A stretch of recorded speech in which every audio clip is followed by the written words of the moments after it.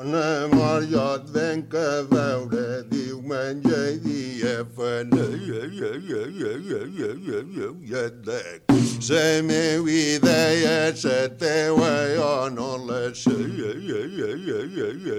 Molt mala de conèixer, jo cantant te la diré. Pots ben, quan t'aparegues les voltes que et caiga bé, mai tens gats a conversa perquè és bastant música. With invasive snakes out of control in Ibiza and local lizards heading for extinction, Dean Gallagher has been heavily involved in the battle to return the island to its previous snake-free state. This has not been easy for Dean, who suffered nightmares about snakes in the early part of his campaign. Even now he performs a ritual to calm each snake before killing it, and says he would prefer to export them back to the mainland if this was permitted.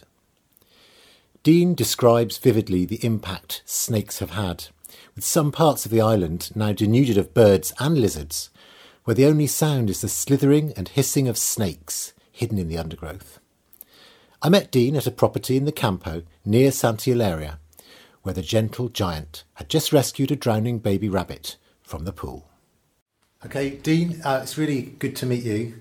Thank you for coming on to the podcast. You're welcome. So I think you're doing some really important work here with eliminating the snakes. And regular listeners to Ibithology will remember that I interviewed Elba Montes a few months ago, who gave me a lot of the background about how many lizards there were, how widespread they were, about all the subspecies, and the amazing variety and life that lizards have given to Ibiza over the centuries, which now is basically coming to an end because, well, she's quite worried that there's a chance of them becoming extinct if this can't be reversed. But before we go on to talk about that, just like to know a bit about yourself, if that's okay. How did you end up in Ibiza? Well, we've been coming with friends to Ibiza since the 1990s, I suppose, the late 1990s. The first time was about 1997, and it came again in 1998. The usual, group of mad people on holiday and ending up in the nightclubs. And I've always had an affection for Ibiza, and then when I eventually moved to Malaga in 2003, I moved there originally with the intention to learn Spanish and get integrated with the culture. Having been brought up in a very hot country, namely Australia, and I didn't want to be too far away from the family in England, because I've got grandparents who are still alive and my mother who lives in the southwest of England. I thought this is the best of both worlds. I'm in Europe, and yet I've got a very similar climate to Australia, where I was brought up. And I've always loved the Spanish culture and the Spanish language, and then in 2007 I moved to Ibiza because friends of mine were buying property here and they needed my Spanish skills to help them out. Okay. So you came over here on clubbing holidays like me, I suspect, sounds like. Yes, originally. And it just is a natural progression. I suppose when people first come here, it's a case of you fall in love with the place and you keep coming back, and that was me, because everyone I've met here that come on holiday have been here before, quite a lot of them, many times before. So it's a place that people always return to.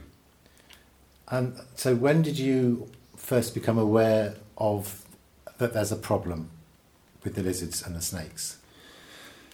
The first alarm was raised when the neighbour's white and ginger cat was screaming or meowing rather in the back garden of one of the villas I look after, and was wrestling with a large snake which had its teeth embedded into its neck. Right. And the cat was desperately trying to get it off, and I was very shocked because I'd never seen a snake before in Ibiza. In all the years I've been coming here and living here, I've never seen one.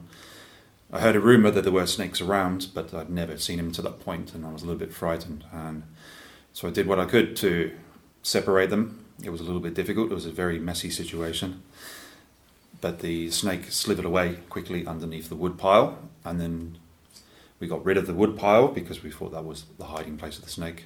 And then I spoke to the Conseil, and they explained that there were several invasive species starting to appear around the Santo Eulalia area, but not to worry, the majority of them are not venomous, and the ones that they've come across on the island so far, at that point, were not venomous, and just let them go on the way, and sometime someone would come and put a trap if we saw them again, but otherwise not to worry. But I didn't accept that. And what year was that? I think that was, the first time was in 2015, and that was the only snake I ever saw. Yeah. Until slowly through different social media, I heard more sightings of snakes, and I started to get a bit more interested in the whole situation. Spoke to friends and family in Australia as well, and to get a bit of expert advice on how to capture snakes. But they're very quick to tell me that they would never try unless it was absolutely necessary. So is it your Aussie connection, you think, that gives you a particular interest in tackling the snakes here? Yeah, I mean, where I lived in rural Warrnambool in Victoria, I used to see snakes fairly often.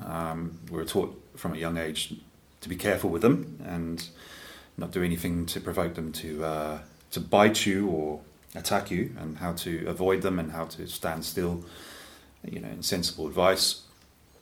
Coming from that region as well, we also knew that it was illegal to kill snakes, and they were protected species and had a specific role in the ecosystem in Australia, namely to control the plague of mice and rabbits, which had become an invasive species due to the first settlers who brought boats and merchandise. It's a very similar story to Ibiza, really, but the other way around.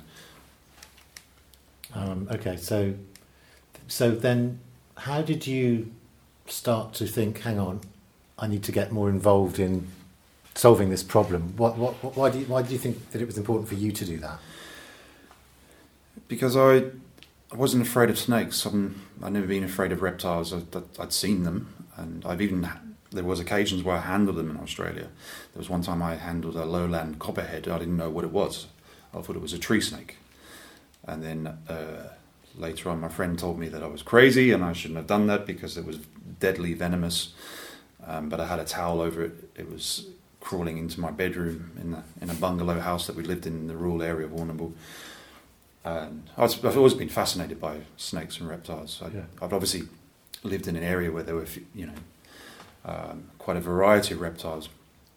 And then after having lived in England for quite a long time, after my parents decided to move to England, and that sort of wildlife and exoticness had all gone. I was living then in a southwest area down in Devon, where the most exotic thing I saw was a rabbit, perhaps, or the local street cat. The occasional fox, and I was dying to see reptiles and that kind of thing again. So that, I suppose, with that little connection from my childhood, made me take interest in the subject a little bit more.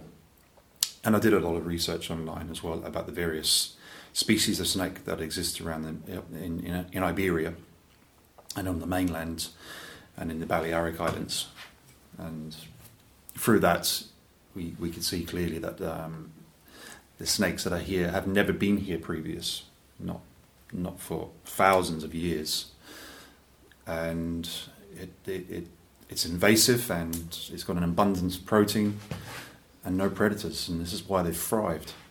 From the time when I first saw one to now, they have multiplied and multiplied and multiplied in such numbers. Now they're becoming a real problem.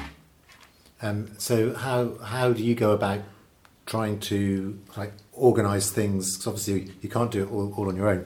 But are you part of a larger team? How does it work in Ibiza, the snake elimination team or process?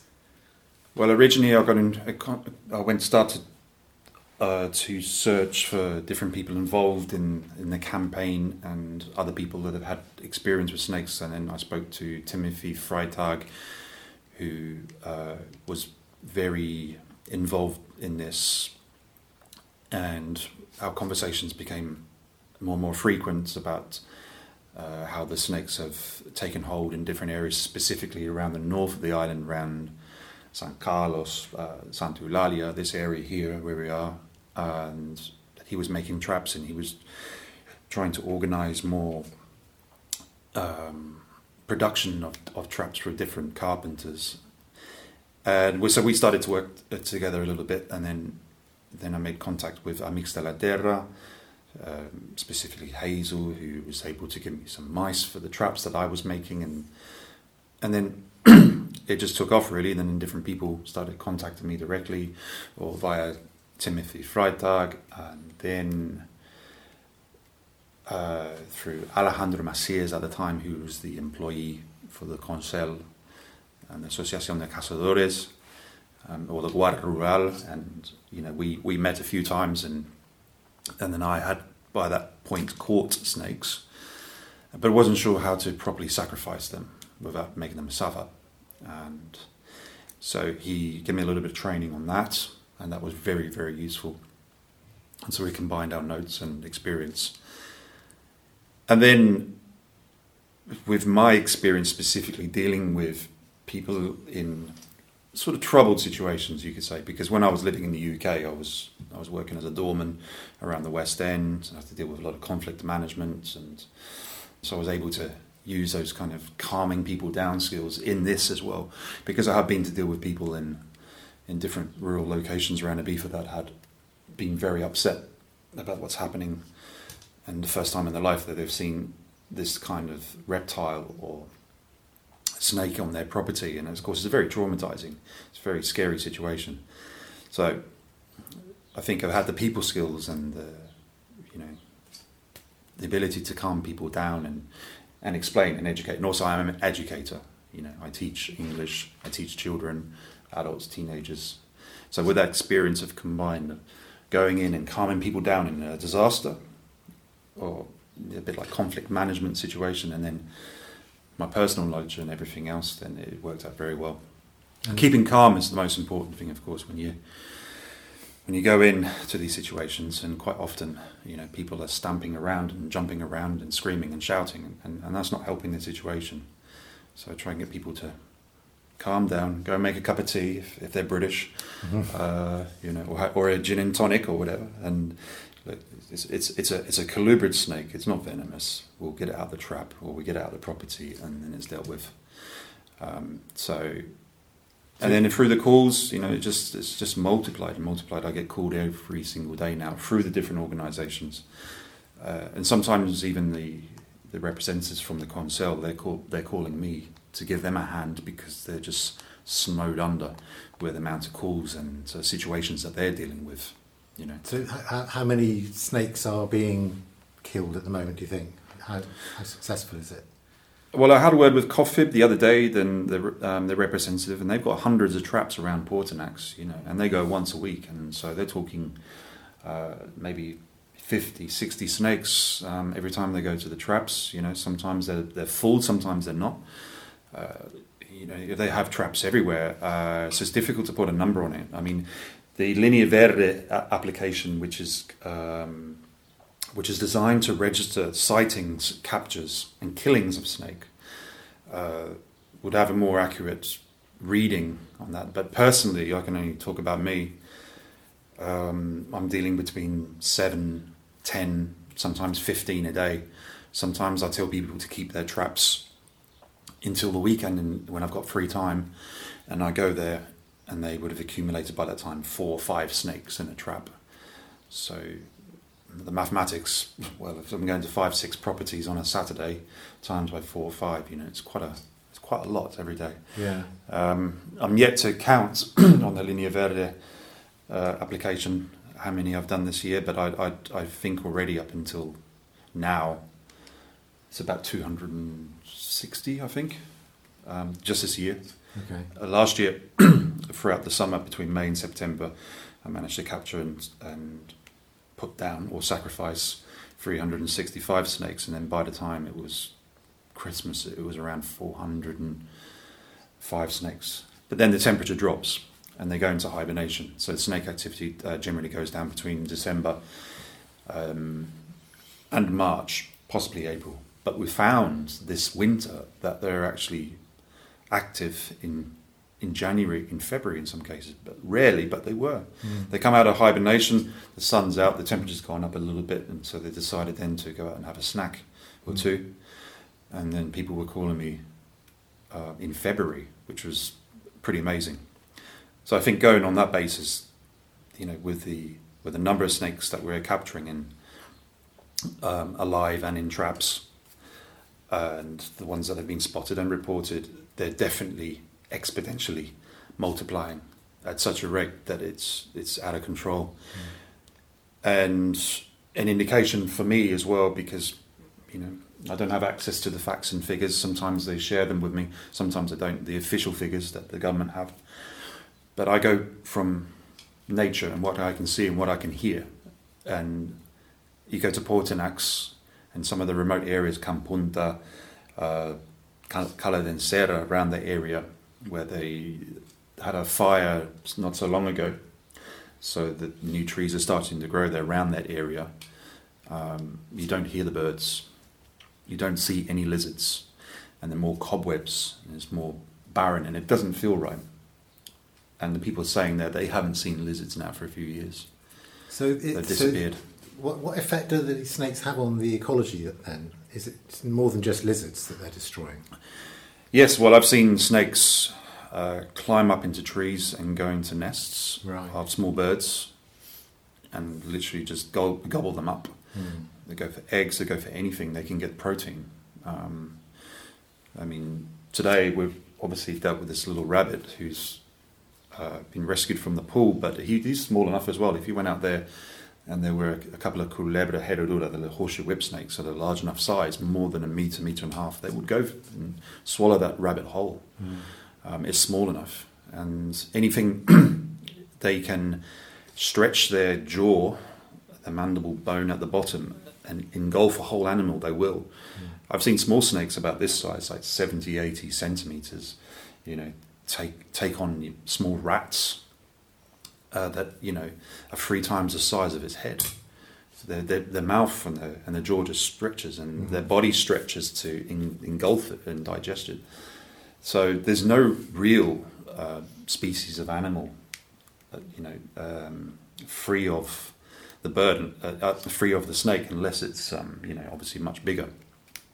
But I've even seen small kittens being attacked by the snake.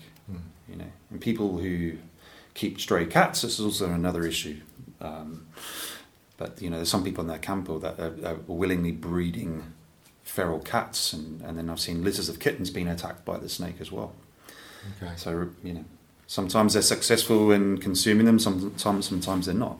But generally they go for the green wall lizard because the green wall lizard, I've seen them sitting on the wall. They look sideways at the snake as to say, "Who are you? What are you?" And by the time they've worked it out in their little brain what's going on, the snake has just gobbled them up. Is that because those lizards are just not used to predators at all? Yeah, I think there's a certain amount of instinctive protective behaviour of these reptiles that will make them run when there is danger. But I think the green wall lizard is a little bit too trusting of the things that it comes across, and they'll obviously stop and try and assess what's going on, and they're looking at a reptile that looks similar to itself in a way, with the same eyes and the snout and whatever. So it will stand there on the wall or inside the wall, and by the time it's worked out it's in danger, it's too late. Yeah, they get them. And it's quite terrifying.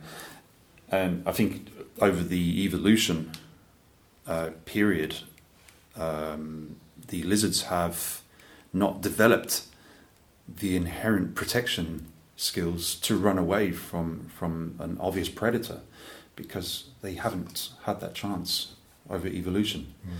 I don't think.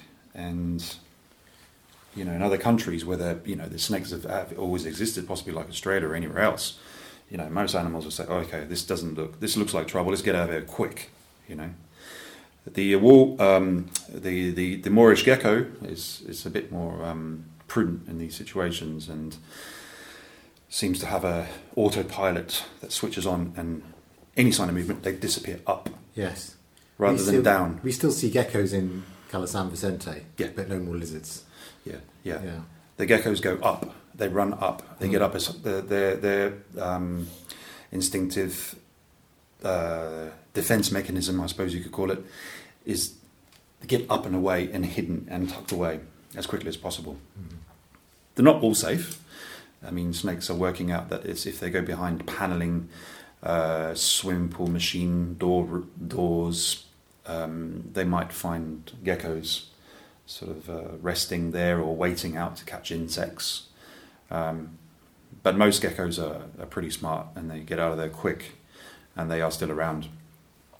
It is a little bit controversial, the whole snake killing thing, isn't it? You know, you look on social media, there's always a debate going on. Why don't we just accept the snakes are here, we can't get rid of them, and we're just going to have to accept that the lizards might not be here, and there might just be a change on the island.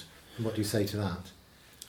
There are people who have unfounded opinions, and believe me, I'm the last person on this island that would want to kill a snake. And it took a lot of soul searching, and I felt all sorts of emotions, including guilt. At times I felt like I was traumatized by doing this, because it's a living creature, it's a healthy living creature. And I've looked into the eyes of the snake before I've sacrificed it, and in the beginning I was having nightmares. I would say that I probably needed to sit down with a therapist and discuss it. But the bigger picture is that you can't allow nature to do its work or take its work when this is not a natural occurrence. The comparison that we can make is the Pacific island of Guam, the overseas American territory, which has had its natural habitat and species completely decimated by the brown snake, which is very similar in behaviour to this colubrid horseshoe whip snake. And we need to learn from the errors of other places, and there are other islands as well that have had similar situations occurring where snakes exponentially take over, and without any predator, they have a free reign.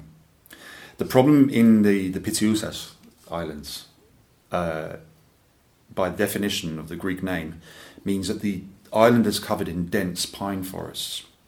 So the birds of prey, like the falcons and the booted eagle, even if they were flying around all the time looking for prey, probably would never get the opportunity to see and hunt as many snakes to get it under control, because of the fact that it's so dense. They're up in the sky. They can't look down on the ground. You go to places like Almeria, Andalusia, where I used to live, around that area. It's very mountainous and sparsely vegetated. So snakes and reptiles in those areas are easy prey for the falcons and eagles, but they're not here. And of course, there is the situation as well that the habitat of possible natural predators has been taken away from them. Jinetes, the animal that looks a bit like a cross between a cat and a raccoon with a big fluffy tail. A genet. Yes. Yes. I don't know, is it called a genet in English? Yeah. I think so. Yeah. Jineta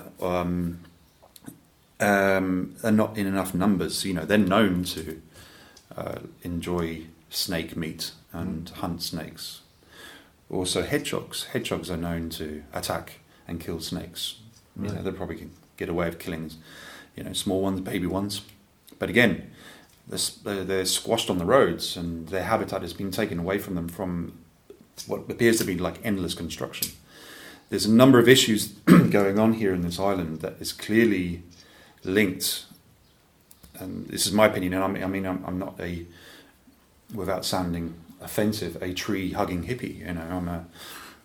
I'm a person who's concerned about the environment, but I drive a car which uses diesel.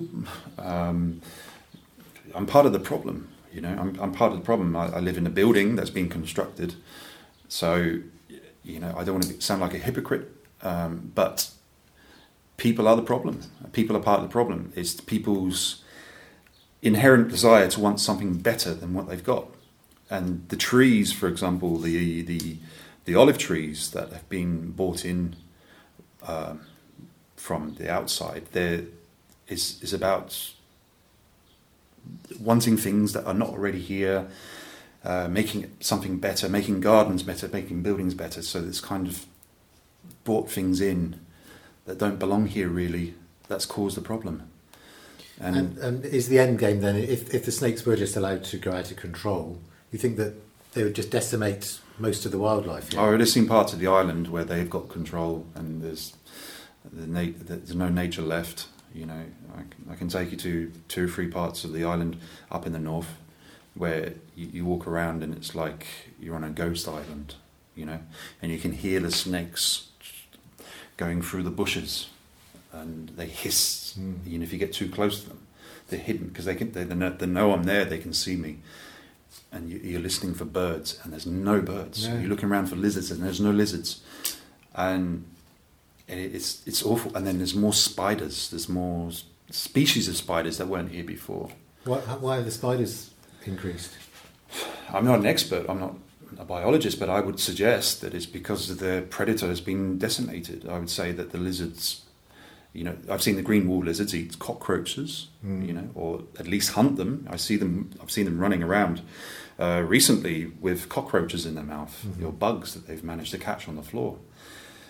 So I've seen them eat spiders, and they attack other small creatures that they can consume. I mean, and if they're being taken away, then obviously those populations can reign and take over. There was a case recently where a strange spider, I don't remember the exact details, but the spider had bitten the hand of a British tourist and it caused it to swell up and go black. I don't even know if it had to be amputated in the end, but it was in the local press. And they're saying that this spider is probably invasive as well. And had their natural predator been here that have always existed, that probably wouldn't have happened, I would say, with some confidence. But as I say, when the ecosystem is so affected by this very successful invasive species, it's logical and apparent that it's all linked. And if they're allowed to carry on, this island will go like one. And I can say with my hand on my heart and all honesty that I've seen parts of the island now that it's starting to look like that. It's scary. So the green lizard strongholds now are in the south of the island, probably around Cala Vedella.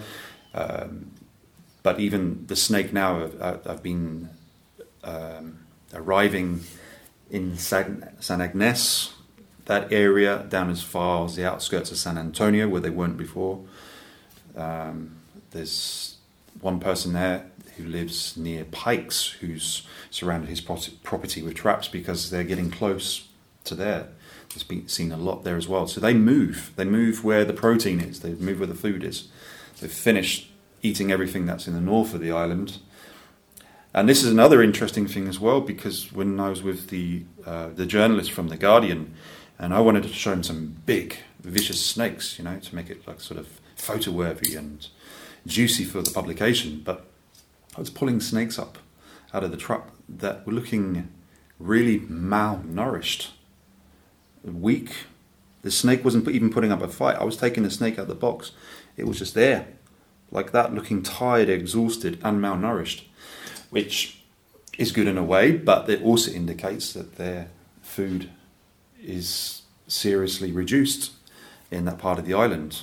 The food are other reptiles, other birds. So that to me is an indication. But that wouldn't cause the snakes then population to collapse if they eliminated the protein source? No. I think what I've learned from the snakes, and I've been learning a lot about the snakes in the last few years, more than I ever did, and I've observed them, I've watched them, I've interacted with them. They have to interact with me because they have no choice. They're in a trap. I bring them out. I've watched them. I've watched what they eat, they behave, and they move very quickly away from a place that is dangerous for them and is not giving them any food. And they move very, very, very quickly. And I think now they're learning as well that sometimes they move in packs, I'd say. I don't know what the group of snakes are called, but they would move together. And the last couple of years I've been noticing quite a few cases of roadkill where, they've gone across like the Carretera San Juan and they've been run over by passing vehicles lots, but recently none. So I think they're learning, they're thinking, hold a minute, those big moving metal machines with rubber wheels are dangerous for us. So they're keeping away from the main roads now. I'm pretty sure that the snake is adapting very quickly to its environment. And I'm sure as well, but as I say, I'm not an expert, I'm not a biologist, there are subspecies appearing now with different colours and different behaviours of the Culebra herodura, perhaps because they've mated between different heroduras that have come from different parts of the country. But I've noticed the different colourings, slightly different behaviours, different shapes. So it's evolving into a unique, some subspecies of ether. Yeah, and then obviously when they go into a different area, they acquire different bacterias, and I've been told that one of the reasons that they can't be reintroduced to where they came from is because they're carrying parasites that they've acquired from here as well that would cause an ecological problem if you reintroduce them onto the mainland. And that's what I want to do. Ultimately, I would love to take all the snakes, put them in a box and return them to the habitat where they're useful, where they could keep vermin under control. But apparently that's not a possibility. So therefore, the only option we have is to capture them and sacrifice them in the most humane way possible.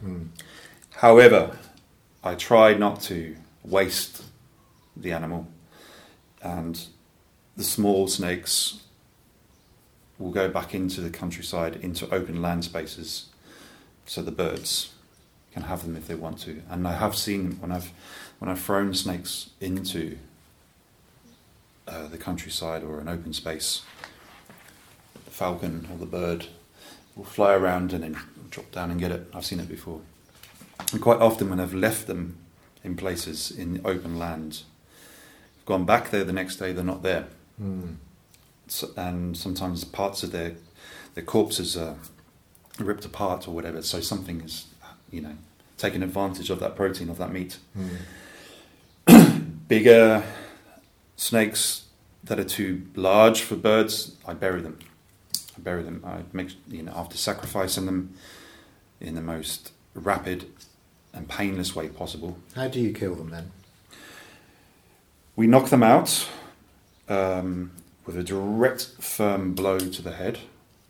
And I know they're knocked out because they go like that. So you hit the snake with something, or you hit the snake on a stone? People have got different methods. Yeah.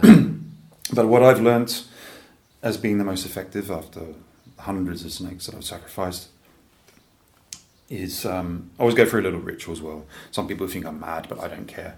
I like to give the snake a little bit of respect. So I have a few words with the snake. I allow it to wrap around my arm. I stroke the snake sometimes. I talk to it, calm it down, so it stops trying to fight me or wrap itself around or squeeze my arm, and it just sits there, and when the snake is relaxed, and then I'll give it a few words and show it as much respect as possible, and then smack its head against the rock 3 or 4 times, completely unconscious, and then the final fatal blow would be a heavy rock or a hammer direct to the brain, which sits just behind the eyes, and I make sure that the job is done properly. I would suggest not cutting its head off with garden tools. I advise people against that. I would suggest not putting them in the fridge either, because some people say that's something they do to bring the temperature of the snake down, so it goes into a state of semi-hibernation or unconsciousness, I think if we have to do something so awful and unpleasant, the minimum amount of suffering possible is the best course. And I would say putting it unconscious straight away is the best course. I've seen a snake in a fridge before, and I would say that it was suffering. People don't want to do the unpleasant task of killing a snake and the blood and gore that it produces, which sometimes it does, sometimes it doesn't, but quite often they'll bleed, and people don't want to deal with blood. Quite often the brains will come out of their skull. That's not pleasant to see, but it's a fact of what we're doing, and unfortunately we become desensitized by it now. I don't even think about it. As I say, in the beginning, I was horrified by it. I cried the first time. I had nightmares. I just saw the little faces of the snakes in my bad dreams, but now I don't. Now it is literally, I am saving the lives of countless endemic lizards which are at the point of extinction. And that snake will not become an endangered species because their populations in other places are more than stable. And this is what we're told often. If we manage to wipe out every single snake on this island, the invasive species, the snake would not be in extinction. However, if we allow the snake to carry on as they are, the endemic lizard, by definition, is only from here, would disappear. The blue lizard, the green lizard, the emblematic, symbolic lizard of Ibiza will go, and it will never come back. It will never be restored. We've had people argue with us, argue against me, and saying that we don't have the right to do this. This is not natural, and what we're doing is hideous and it's wrong, and we will burn in hell. Well, I'm willing to take the risk. I'm quite happy to burn in hell if that's what it takes. But I think at the moment, this is what we can do. If we have another solution that we can transport this snake somewhere else in the future, I'll be really happy. But at the moment, this is all the legal mechanism that we have is what we're doing. And we're encouraged as a population to catch snakes and sacrifice them. And that's it. And that's better than any ideas about introducing other predators, dormice or more birds of prey, that kind of thing. I think the problem is an invasive species is an invasive species. And they will reproduce, and then they will become a problem. I think history will tell us that if you bring a species of animal to deal with another animal and they get a stronghold, then they become a problem. It's happened in Australia, hasn't it? With the cane toads. Exactly. Yeah. Exactly. And those sort of animals, amphibians, reptiles, they breed exponentially. Vermin as well. They say that rabbits were originally taken to Australia so that the English gentleman, when he was hunting, could shoot a few rabbits. But their populations have soared and caused all sorts of ecological problems, including eating the natural food of the red kangaroo, and they're putting the population reduction of the red kangaroo down to the fact that the rabbits came in to eat all their alimentation, all their natural, occurring food stuffs that they had on the landscape. And then, of course, mice. Mice were never in Australia before the Europeans arrived, but they're stowed away on boats and cargo. And some places you walk through, it's like standing on a sea, a black sea of mice that are infesting, people's homes and basements and farmland. And it's horrific. So they're saying, bloody hell, no, we need the snake here. You cannot touch a snake. You must never kill a snake. And we wouldn't dare kill a snake there because you could go to prison for a long time as well. Human interference is a dangerous. Yeah, it's a dangerous thing. Yeah. In terms of, I'd say that this problem has been caused by humans. We all needed a good slap on the wrist. decadence has caused this, and I think maybe people bought in olive trees blindly, not knowing the consequences or the potential dangers. I think some people now, I've spoken to somebody who's bought olive trees and they realise they possibly were part of the problem and they feel terrible about it, and they're trying to help as much as possible as well, to put a number of traps around. And ignorance is bliss in these situations, and sometimes we don't know what we're doing, of course, and sometimes it's good to look back in hindsight. But had we not had the knowledge before, it probably wouldn't have happened. But of course, it's a learning process, I think. Elba told me that there's still no quarantine for imported trees. No. Is that the case? That's right. I mean, I speak to different people who have contacts within the various authorities, and I'm assured that they are trying to do something about it with a legal mechanism to be able to put a brake on imports, namely ornamental olive trees, so that they could be segregated to an area where live traps could be placed and draw any ophids or any species out of the various cavities of the tree over a period of time when they start getting hungry or coming out of hibernation. But there is a legal process that is preventing it happening, and I read as well that the EU is also partly at fault of this because of freedom of movement of goods and people. I find that very difficult to accept, and I would say contraband, dangerous goods should all come under the same category with an invasive snake. Can I not treat it the same way as those categories of imports? Dangerous goods. If you go to Australia, like the last time I went with my mother to Australia, she had a tangerine in a bag that she forgot was wrapped up in paper, and she nearly got $1,000 fine because the dog picked it up straight away. Anything like that can harm the ecology. They're really, really, really strict. Or people that travel from China into Australia that have got all their sort of strange dried fruits and things sealed in plastic, they're stopped at the border. You're not going to get into Australia with that. The moment you open that, you put the ecology in danger. So at the moment, there's no restrictions, no checks on. Not that I can see. No. Not that I can see. And I think the people who work in the Ports Authority, including the Guardia Civil, probably want there to be. Yeah. But it's all dominated by politics, I suppose, and putting the legal mechanisms in place to allow that to happen. I've observed from a distance. I've been on that ferry that comes from Denia and from Valencia many times, and I've been parked next to a truck on the ferry that was full of plants, and it went off before me, and I followed it, and it wasn't stopped. It just went on. It went through.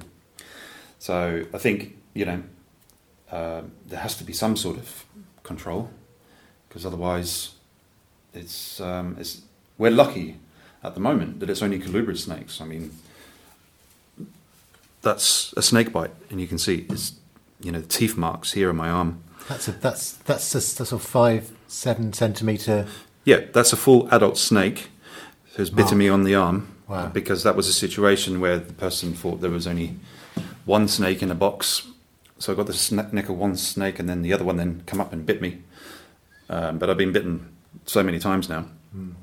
But that's not venomous. That's just a that's a horseshoe whip snake, and that was a 1.5 meter horseshoe whip snake, and you can see the whip there. It's about 1.5 centimeters, and of course it opened its mouth as hard as it could to get a grip, and then eventually got it off, and then there was a lot of blood, and it looks more gory than it really was. I then wiped it off with hot water and soap, and no problem. No worries. I mean, you can see I've been bitten on my leg, and bitten here, I'm bitten, I've got so used to it now, I don't even think about it, People get freaked out when they see me getting bitten by snakes.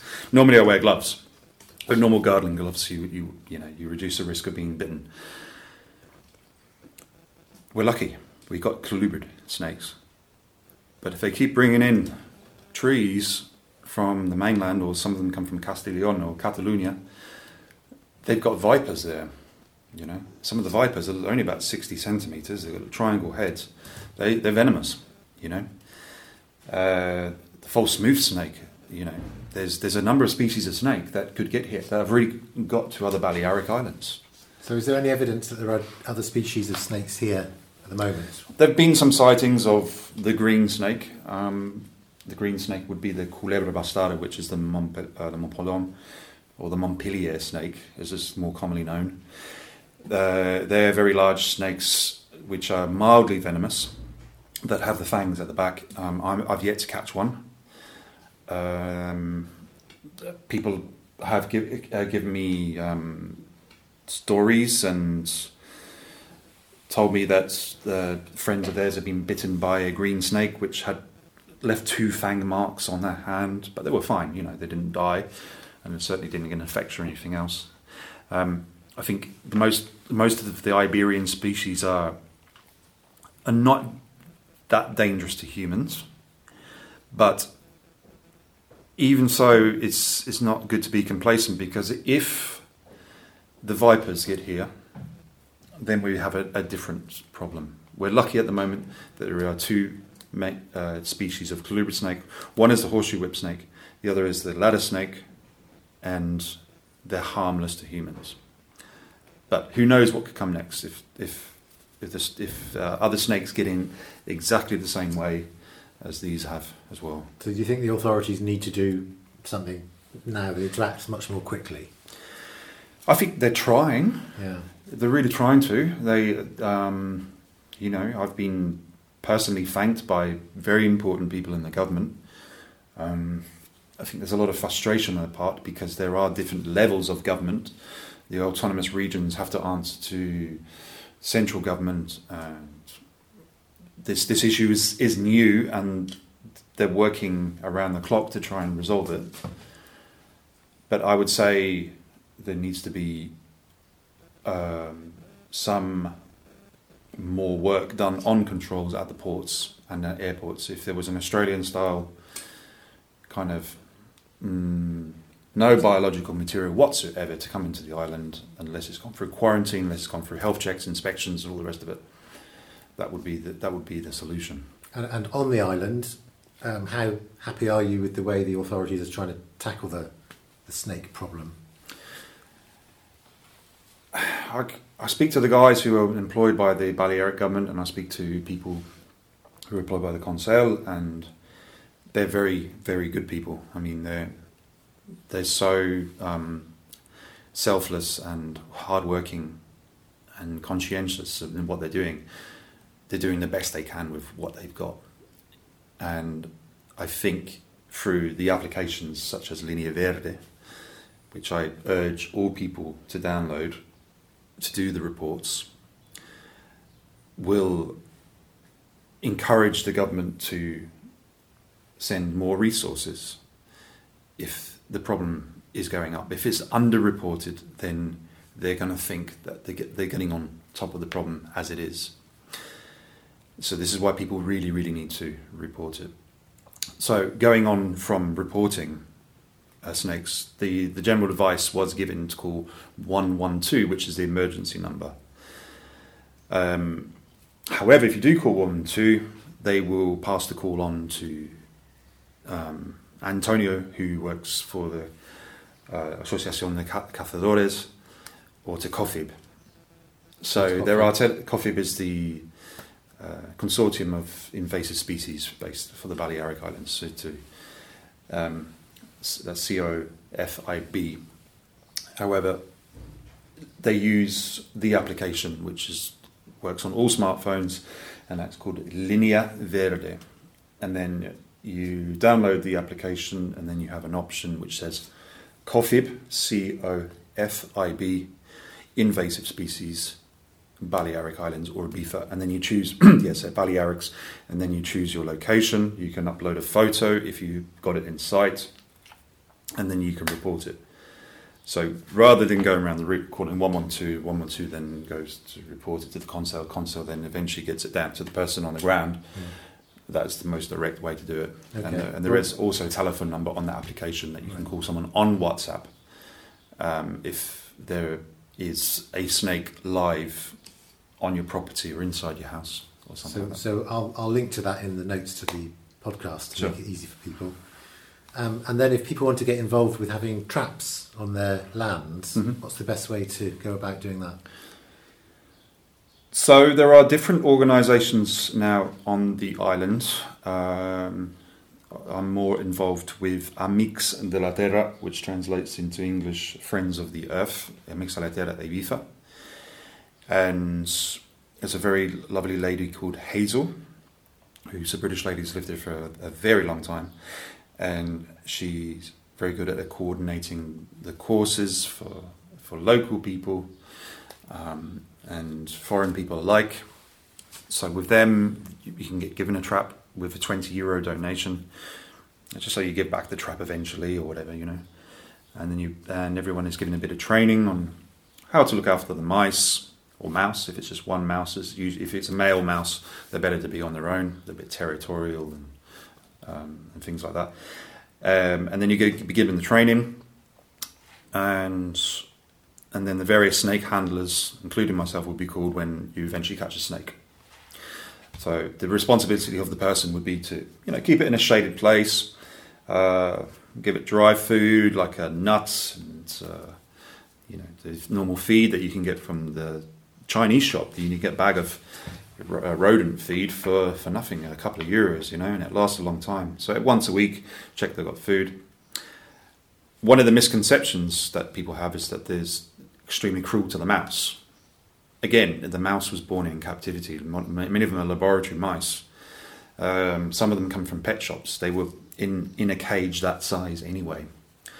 And then the other misconception is that the snake will go into the trap, and then the poor mouse will see the snake and be traumatized by it as it sits there for days waiting to be collected. Completely to the contrary. I've seen the mice, it's almost comical.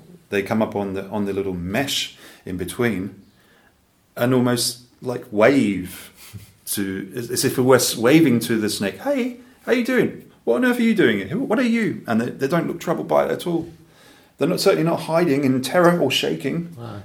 They're like looking at the snake. And the snake is just sitting there like it rolled up going, as if to say, damn, I've been trapped. Yeah. I've got to accept that now. I'm not going to waste my energy getting angry. I'm just going to sit here and wait and see what happens. That's what the snake is doing. It's rolled around in a ring, and it's like, okay, what's the point of wasting energy? Giving up. Yeah, and time getting angry about this or trying to get out. I'm not getting out of it, so I'm just going to conserve my energy and wait and see what happens. And that's exactly what they do, So people can just buy a snake from a pet shop or obtain it from a agricultural cooperative. A mouse from the mouse will be included in the trap now. Oh. We've managed to have mice breeding programs, and there's a lady that's got like a big tub, and there's like a mouse city, and she breeds them, and we've got lots of mice now too. So we'll give the mouse or the mice free with the trap. Tim Freitag, who's got the group on Facebook, Snakes on Ibiza, no thank you. Serpientes en Ibiza, no gracias. He has them made at a reduced price by a special carpenter, and he's made lots of different shaped ones with different compartments. Some of them are very user friendly. Some of them, got stilts on the floor to keep them away from the damp and keep them away from ants. And he's invested a lot of time and energy. And then we have SOS Sargentanes and their campaign, which is linked to the Consell. And again, you can contact them, and they will organise a trap. The different ayuntamientos on Ibiza as well, San Joan, Ibiza, San Antoni, all of the ayuntamientos, the town halls, are giving out traps as well now. The matter's been taken seriously, and at the moment, that is the only solution. What I would suggest to people is be careful with YouTube and these wacky snake traps that people construct with plastic bottles and tubes and things. They don't work. They might do with different species in different parts of the world, using mouse earring and droppings and things like that. I've tried them. You know, the most effective trap for us is the mouse in a box that's looked after like a pet. They live for about a year, they live for about 2. They do an excellent job and they work. There are traps, other types of traps that they use in the Canary Islands, which are like the long tube things. And again, they put mouse urine and droppings and feces so that the snakes can pick up the pheromones and go into the traps. They work there, but they're dealing with the Californian king snake as an invasive species in Gran Canaria. You know, we're dealing with a different species of snake. So I would say be careful about finding answers on the internet because they don't always provide the right information.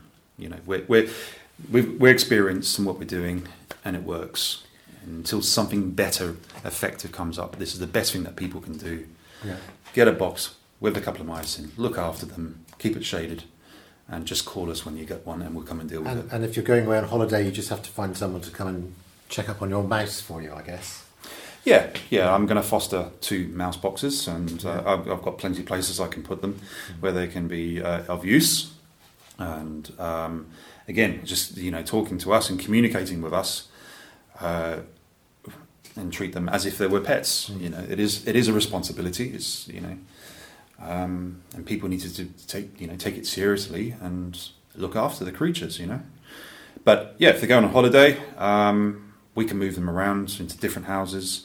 We've got people who are really dedicated to this and they take this very seriously. You know, they sometimes foster and care for other people's boxes, and that's fine. What about, I've got 2 cats at home, and I was thinking if I got one, would the cats just constantly be trying to get to the mouse?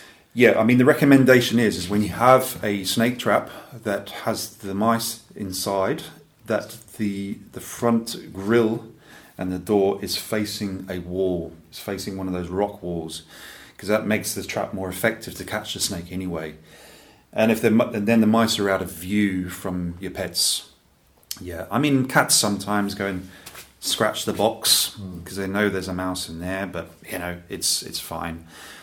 Keep them out of view and keep them out of mind. You know, and if your cats or pets are still becoming a problem, then you can put the trap somewhere else away from the house, or with wood panels behind it, providing there's a space of about 3 centimeters at least at the front of the trap, so that the snake which is traveling along the wall can go past and pick up the scent of the mouse. It is still effective.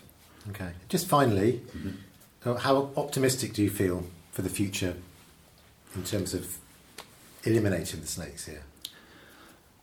Optimism. Okay. Well, so I'd like to speak positively about every negative situation. I think in some places on the island we are winning.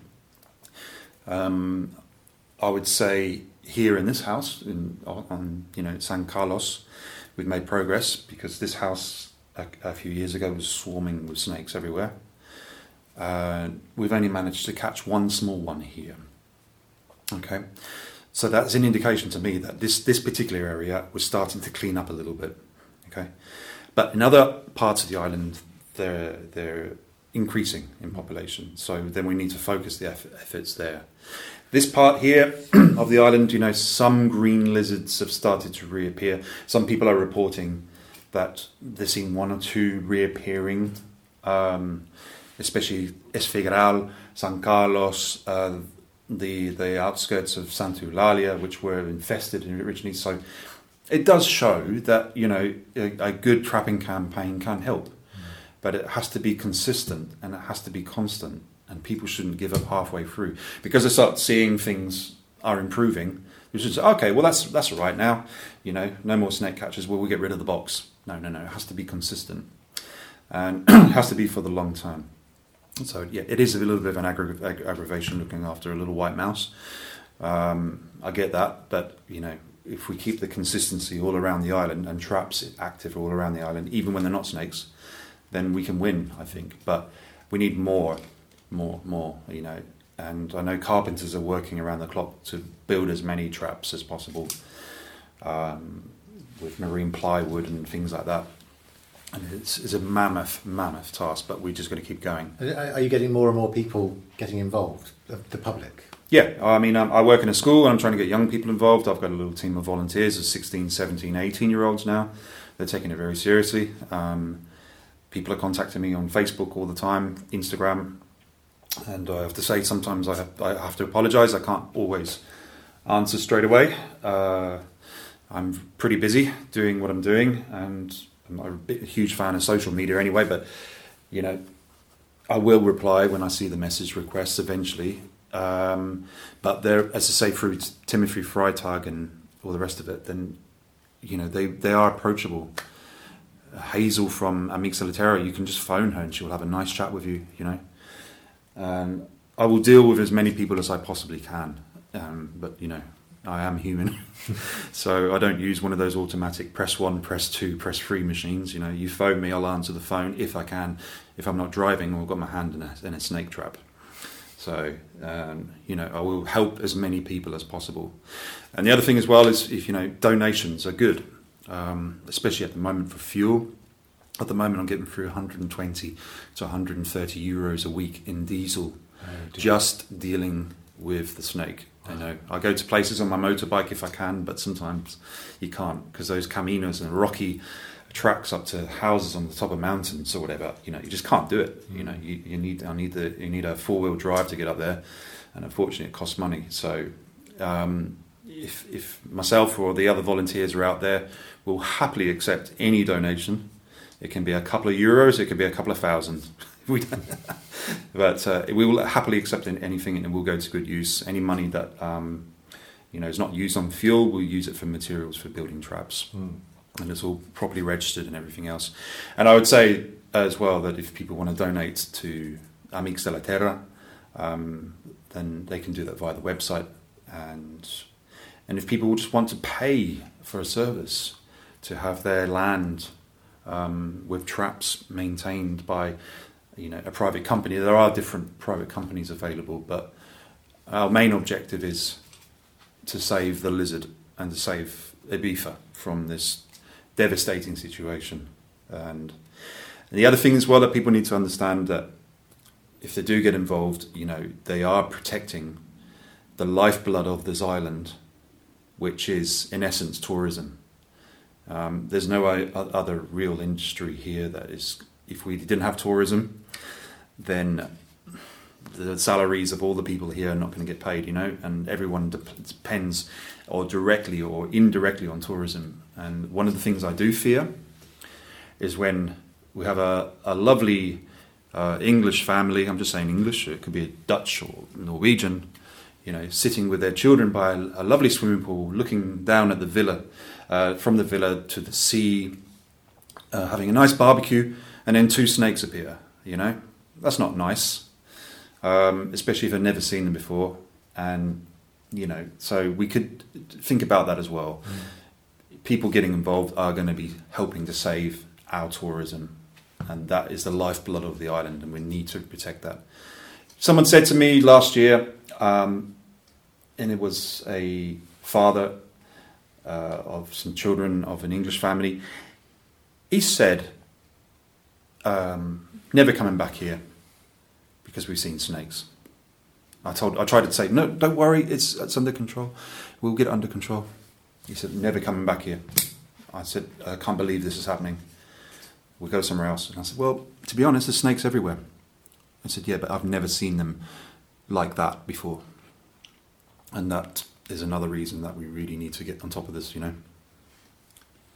Well, thank you so much for talking to me. And, you're welcome. And good luck for the future. Thank you very much.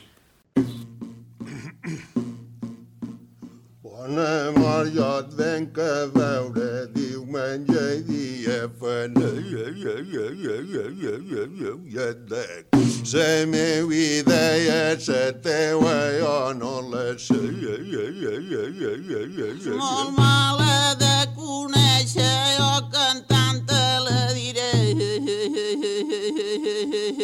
Pots ben, quan t'aparegues les voltes que et caiga bé, mai tens. This haunting song was recorded in San Jose in the 1950s in Ibiza. It's called Bon Amor, Jo et venc a ver, which roughly translates as Good Love, I'll Come See You. It's part of the Alan Lomax collection at the American Folklife Centre in the Library of Congress. It's used courtesy of the Association for Cultural Equity. No